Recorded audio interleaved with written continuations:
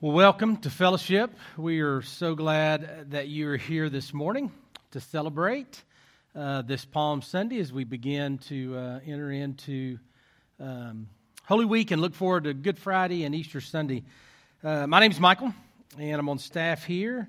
You know, today is Palm Sunday. We are not necessarily a liturgical church. I grew up over at St. Joe. And, you know, things like this we always celebrated. I think, you know, Protestant churches, we're starting to do that more and more. I mean, this year we had an Ash Wednesday prayer service. We talked about Advent. We're celebrating Palm Sunday.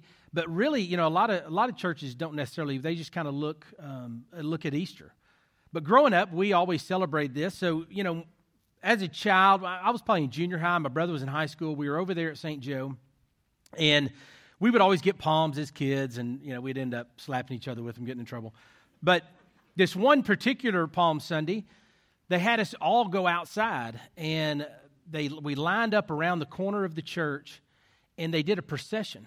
And they had a live donkey, and they had this guy that had long hair and a beard and looked like Jesus. You know, the best representation you could find in Conway. And so he was riding the donkey, and everybody was processing behind him, and the kids were laying down their palm branches, and it was this sweet, really somber, reverent mood. And as they came around and they started to go up the steps, as the Jesus figure dismounted the donkey's handler, because he's got to have a handler, he runs over, jumps on it, says, "Here, you son of a gun!" And he starts whipping and kicking that thing and riding it around the corner. But he didn't say son of a gun. And it just broke the silence and everything. And we all just started, my brother and I started laughing. And my dad's, of course, you know, staring, quit, you know. And we're like, what do you want us to do? I mean, this guy's cussing and slapping this donkey. And, you know, we're supposed to be having this reverent moment. But needless to say, as we went on into Mass and continued to celebrate Palm Sunday, we laughed the entire time. I'm pretty sure I got in trouble at the end of that service. You know, that's what happens when you bring live animals into a worship service. So no live animals today. So I'm not sure where you come from, what your tradition, your background is. But today, as we celebrate Palm Sunday, I want to just help orient us to what's going on. Because this really is the beginning of Holy Week, of a week that is set apart, that leads us into the crucifixion and the resurrection of Jesus Christ. And it really needs to be set apart for you and I. You know, a lot of times we say, hey, we're resurrection people. As believers, we're Easter people. But the truth is, we don't need to skip over so quickly what is happening this week and what happened this week as we look back and as we remember. You know, a third of each, this is mentioned, the triumphal entry, Palm Sunday is mentioned in all four Gospels. And the last week of Christ's life is literally a third of each Gospel. So a third of Matthew, Mark, Luke, and John is all devoted to this last week and the things that went on during this week, that today is the beginning of that. And so later in the next steps, there are some things, but I hope that you'll look at the growth guide, maybe just pick out one of the Gospels and go, you know what, I'm going to read this week, the last week of Christ's life, and kind of really meditate and allow God to draw you into that. But here's some things that were going on. I just want to continue to get our minds wrapped around what was going on after he entered in, and we'll talk about that in a little bit, in the actual triumphal entry. But on Monday it says, Jesus curses the fig tree and he cleansed the temple.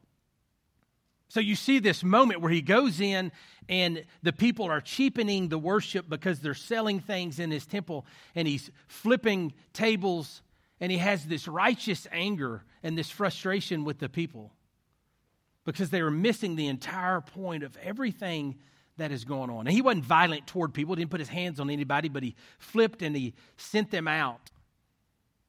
And right after that said, the blind and the lame entered in, and he began to heal them. The people that really needed to be there to have an encounter with the living God. And then on Tuesday, it says his authority was questioned. He teaches, he's anointed. So you have this moment where he is teaching, and the Pharisees and people continue to question, who are you that you can say these things? Who are you that you can do these things? You can heal the blind. You can heal the lame. And he's having the essence of who he is questioned by those around him. But he continues to teach. He continues to share parables and stories and the truth, even with those who are against him.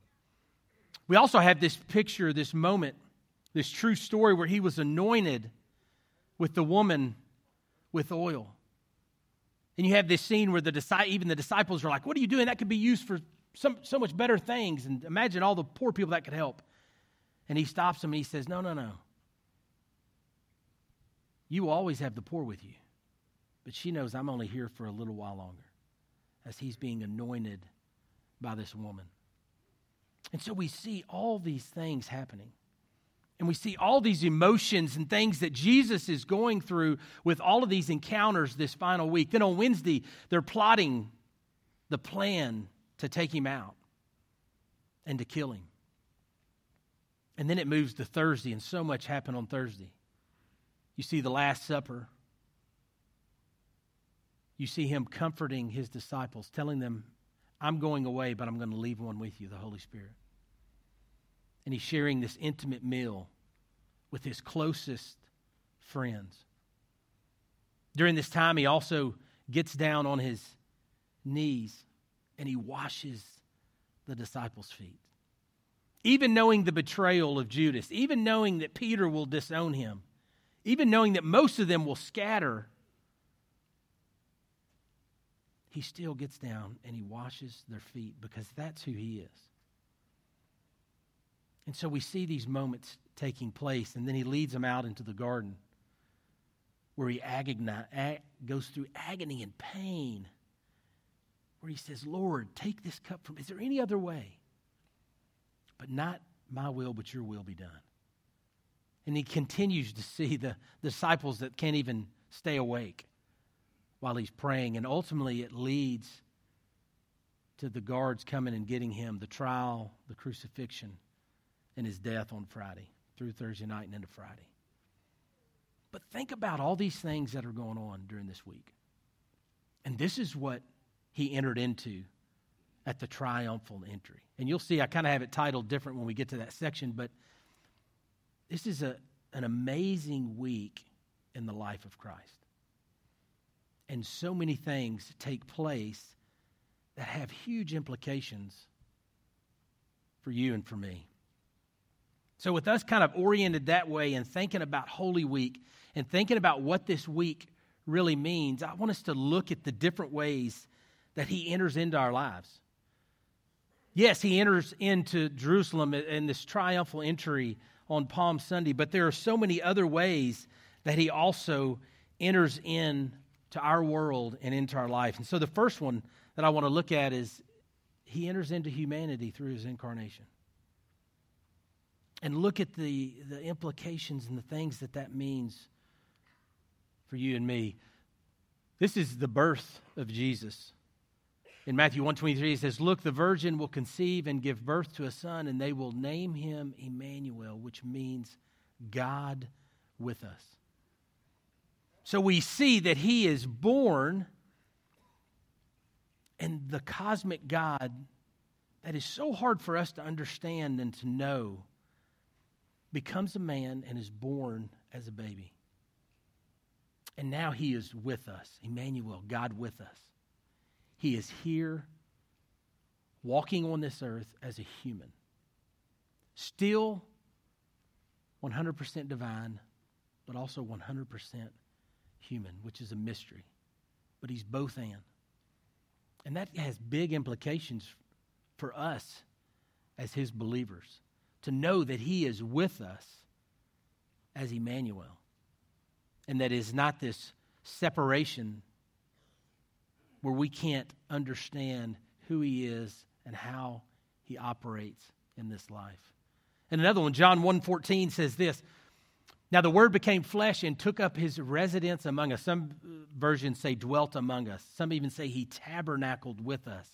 He took up residence among us. We saw his glory, the glory of the one and only, full of grace and truth, who came from the Father.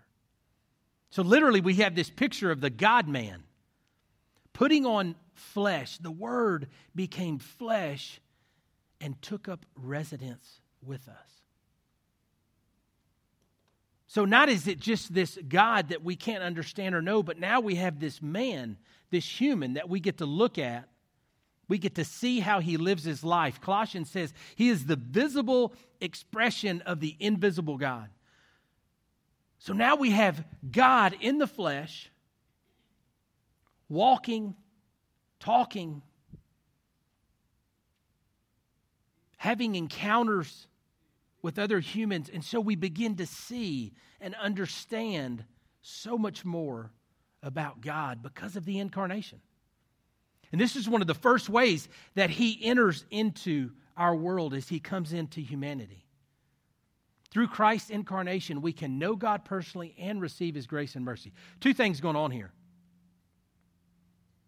Not only can we know him personally because he became a man, it gives us the ability to truly look and go, okay, I can't, just like that Colossians verse, I can't wrap my mind around God. But I can see this person and see that he is this visible, tangible expression of his Father. And so we can know God personally because of the incarnation. We can have a relationship with him through the Son by the power of the Holy Spirit. But also we can receive his grace and mercy. Because here's the thing, he didn't just become a man so we can know him. He became a man and he lived the perfect life so that he could go to the cross, so that he could be the ultimate sacrifice. And through that, we receive grace, undeserved. We receive mercy, having his wrath directed somewhere else and not on us. So we're able to receive those things through Christ, but we also can know God personally because he entered into our world at the incarnation, when he was born as a man, as he walked on this earth, as he lived. And that has huge implications. So as we're thinking about all the ways that he enters into our life, that's the first one I want to look at. Secondly, he had this moment where he entered into his ministry on earth at the moment after his baptism. So he enters into humanity, and now he enters into this 3-year period where he ministers to people. Look at this verse out of Matthew. You know, this is at his baptism. John the Baptist is there. Jesus is probably around 30. He's been living for a long time, but now is the moment where he is ready to begin his ministry. And he goes to the Jordan, and they have this exchange. You know, John's like, you need to baptize me. And he said, no, this is what is going to happen to fulfill things as I am coming into the ministry. And it says, a voice from heaven said, this is my son whom I love. With him I am well pleased. As he comes up out of the water, as the Spirit descends on him, you hear this voice. And, you know, this is kind of mind-boggling when I think about this. And as you read, a lot of the commentators feel like that this was probably just for John the Baptist and for Jesus. But still, in our world, in our tangible life, our dimension, all of a sudden, you have the voice of God rip through the fabric of our world, and you hear his audible voice. And it happens again at the Transfiguration. But this is amazing. He says, this is my son whom I love. With him I am well pleased. We see 3 different things: this announcement, this affirmation, and this approval. So he's entered into humanity at his incarnation. He is now fixing to begin his ministry, and God announces him. This isn't just a man. This isn't just a person who's going to do some good things or even prophesy or teach really well. But this is my son. So we have this exchange with the Father, the Son. I mean, really, we see this picture of the entire Trinity here as the Holy Spirit is also sent upon him. But then we have this incredible exchange with the Father and the Son. He goes, this is my son. He's the one. He's the fulfillment of everything that has been talked about in the law and in the prophets and in the writings. Here he is. And not only is he my son, but I love him. He gives this affirmation. And so we begin to look at this and we realize as you study this and you see what's going on and as his voice is saying these things, this is my son whom I love, but I'm willing to allow him to become a man, to live on this earth and to go to the cross. So we begin to see this from their relationship, how much he cares about you and I, that he is willing to do this. I was having a conversation with some guys I do a Bible study with, and something came up about our kids, and this one guy was like, I wouldn't sacrifice my son for anybody. You can forget that. And so as we see this and as we hear God's voice and we realize how much he cares about you and I, if he is willing to give his one son whom he loves away for the death so that you and I don't have to go to the cross. I mean, it's an amazing, amazing moment. And I love the approval. And he says, and with him I'm well pleased. With him I am well pleased. And I love when this happens because he hadn't done anything yet. I mean, there's not a whole lot in the scriptures. There's the one time when he was young that he went to the temple and they lost him. I mean, that's kind of we don't get a lot from his childhood. So 30 years has gone by, but God knows who he is. God knows that he will be obedient to the Father because of the relationship they have. And he says, this is my son whom I love, and with him I'm well pleased. You know, for us, in our world, a lot of times we say that to our kids, but a lot of times it's coupled with, hey, I'm really pleased with you because you did something right and not wrong. I always think about this with my boys. I think about this verse because I'm like, no, I love you and I'm pleased with you because you're my son. Not because you've done something to win my approval, but just because of who you are and the way that I feel about you. And so we have this incredible moment with God giving this announcement saying, this is who he is. And I love him and I'm well pleased with who he is. And I think as Jesus enters his ministry and all the things that he does, we get to see these things about God's heart, his compassion, his power, his sacrificial love. Remember that verse in Colossians, he's the visible expression. So as we see Jesus walk through life over the next 3 years, how he interacts with the blind, the lame, how he interacts even with those who are against him, and he teaches truth. Even in a way that, sometimes we feel like he's condemning the Pharisees, but the reality is he is sharing truth with them. That's a whole lot more loving than we really think. But we get to see the heart of God, his compassion for his people, which bleeds over to the compassion for you and I that he feels. The power to heal, to change lives, ultimately the power to save. And we get to see his sacrificial love through what we're going to experience and celebrate on Good Friday and his resurrection on Easter Sunday. And because of that, those things have implications for you and I. That we can know him personally, that we can see who God is as we study the scriptures and as we look at how Christ interacted with other people. That is the God that wants to know us. That is the God that is being revealed in the scriptures. That is the God that wants to know the world. And so he enters in to humanity through his incarnation. He enters into his ministry, and it begins with his baptism and this proclamation from his Father. And then he enters into a week of suffering, ultimately through his death. And this is Holy Week. This is what he enters in at the triumphal entry. And I said suffering because it feels like, this big entry in as this king, which it is. But at the same time, he's entering into the last week of his life. He's entering into a week where there is betrayal and heartache and pain and agony and eventually death, which we know is not the end of the story. But it is a week of suffering. And it's a week that we really need to set apart as believers. And I really hope that this week you will spend time thinking and reading and meditating on the Scriptures, going, God, what do you want me to see out of this week? What do I need to experience? What do I need to understand?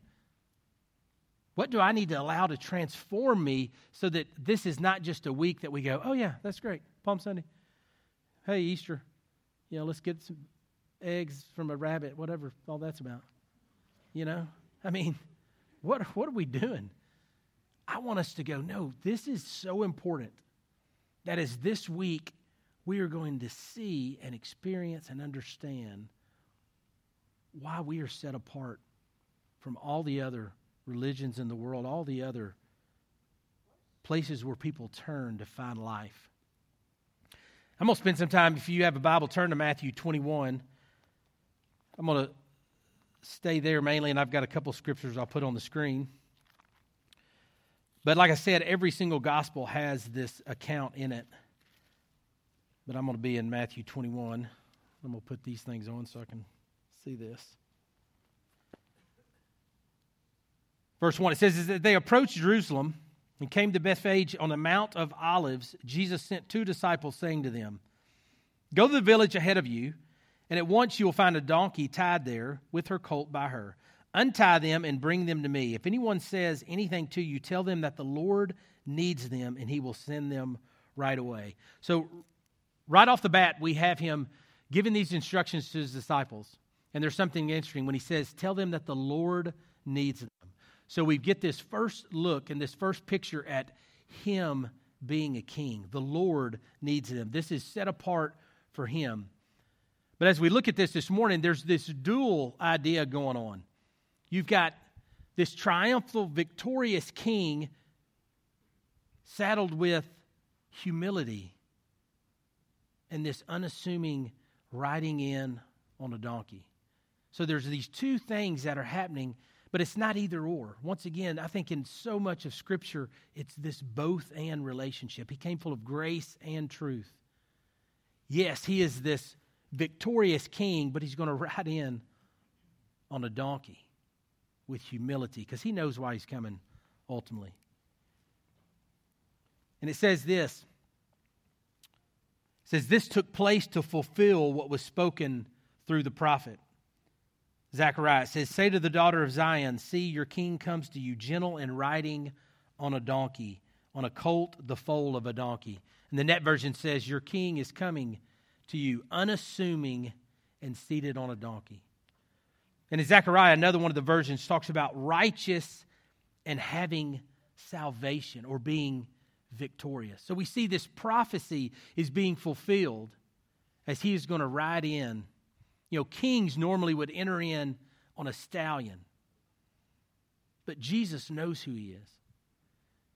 And Jesus knows why he's there. And he's going to ride in on the back of this donkey in humility because he is coming to bring peace and ultimately eternal life.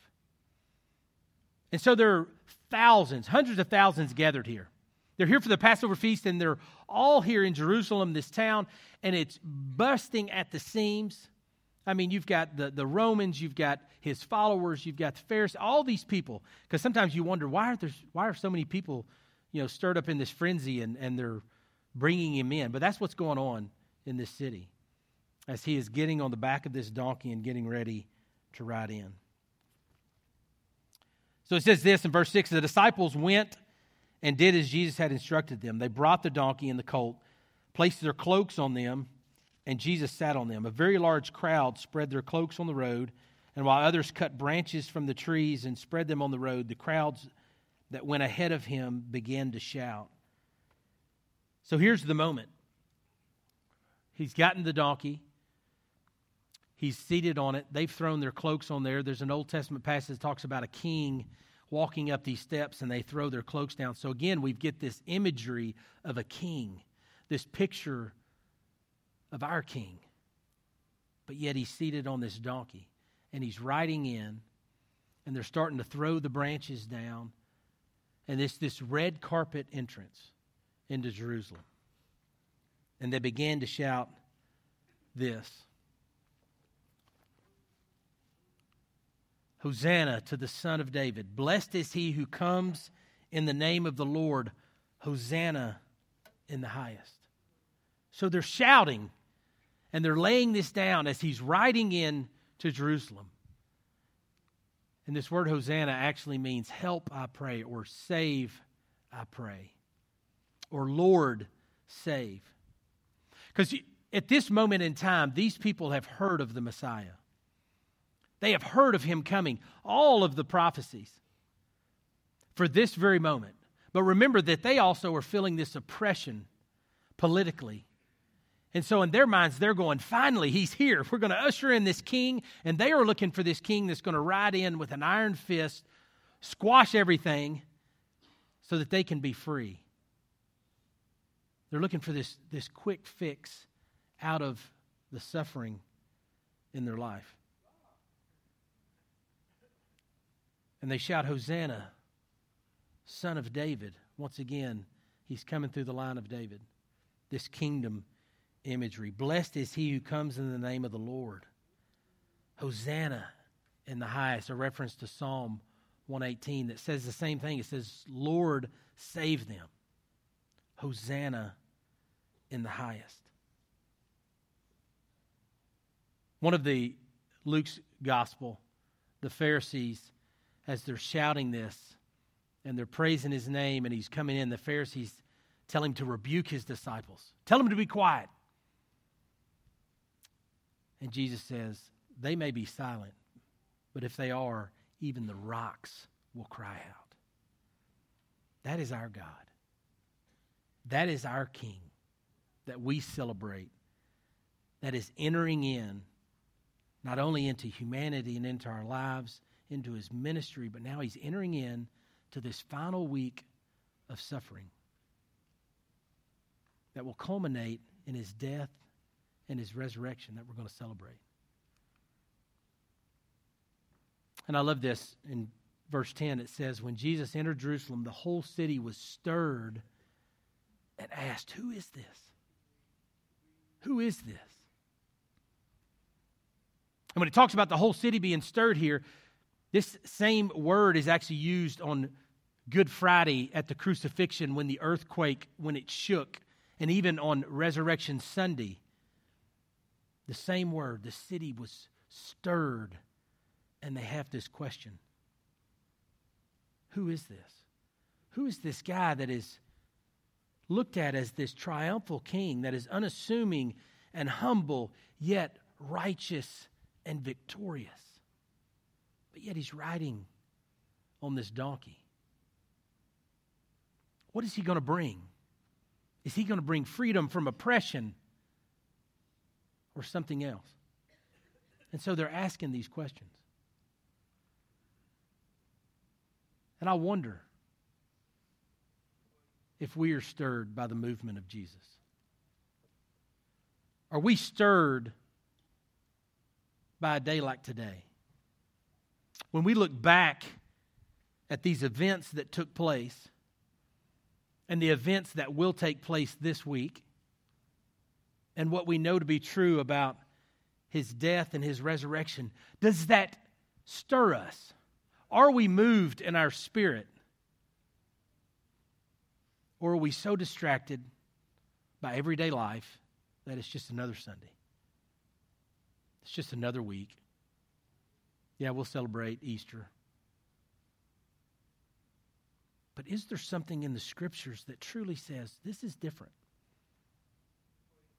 As believers, yes, we are Easter resurrection people. But I think we need to look at the implications of what happens when Christ enters in to our world. As he enters in to this final week. As he enters in through this suffering that he's going to experience. And I think that we can trust him in the present because of his suffering and have hope in the future.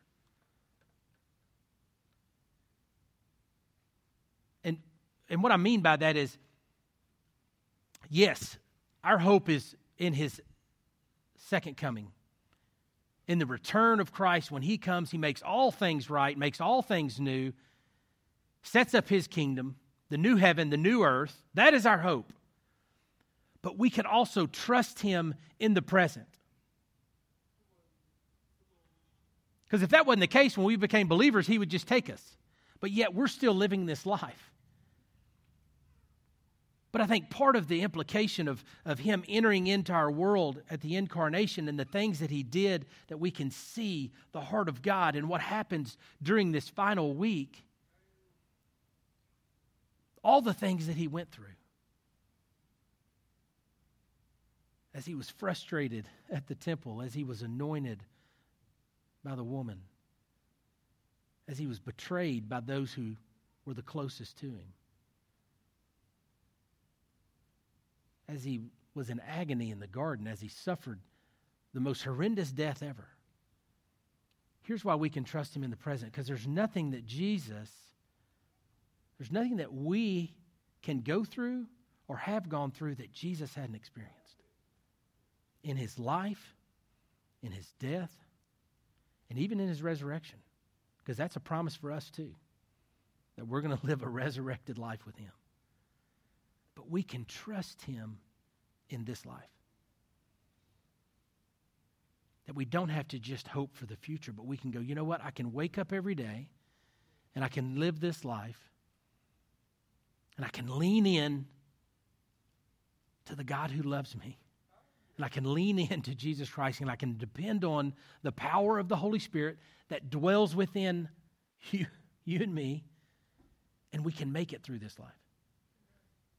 And we can lean on each other, the community of God's people, the church, that's us. And we can love one another, and we can carry one another's burden, as the Scripture says.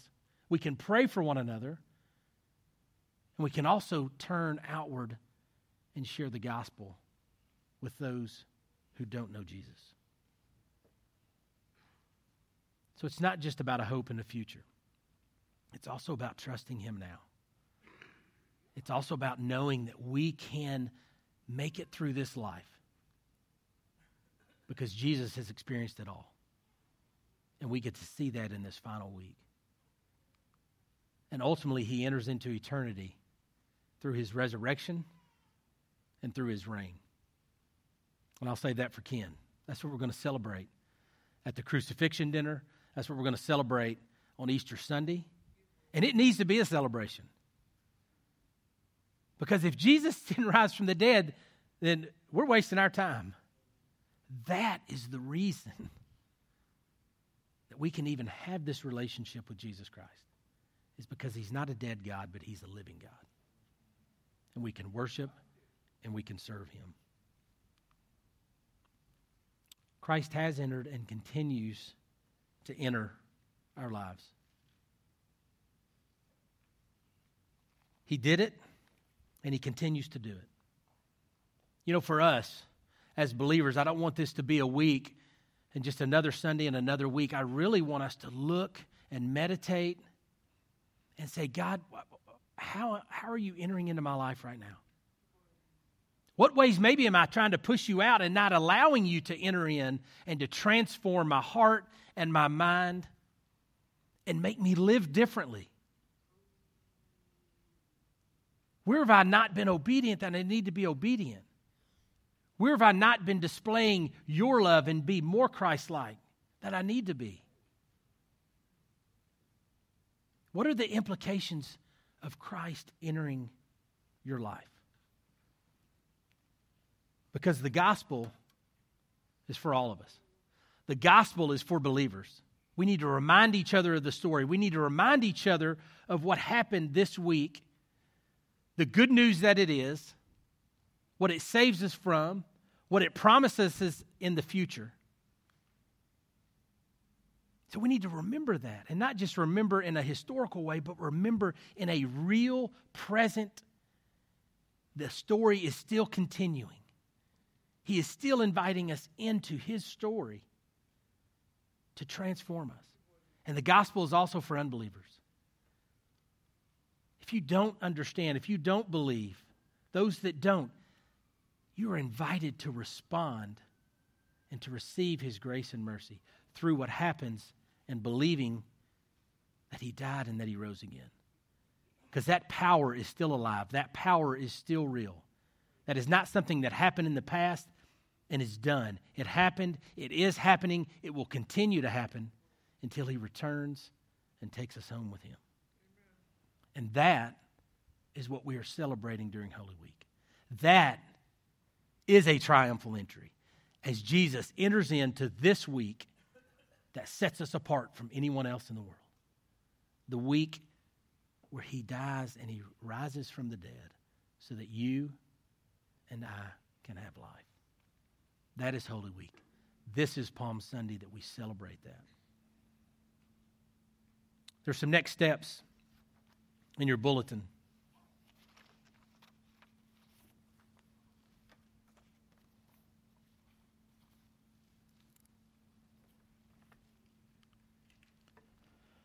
Ask God to prepare your heart and mind to experience him in a new way this Easter.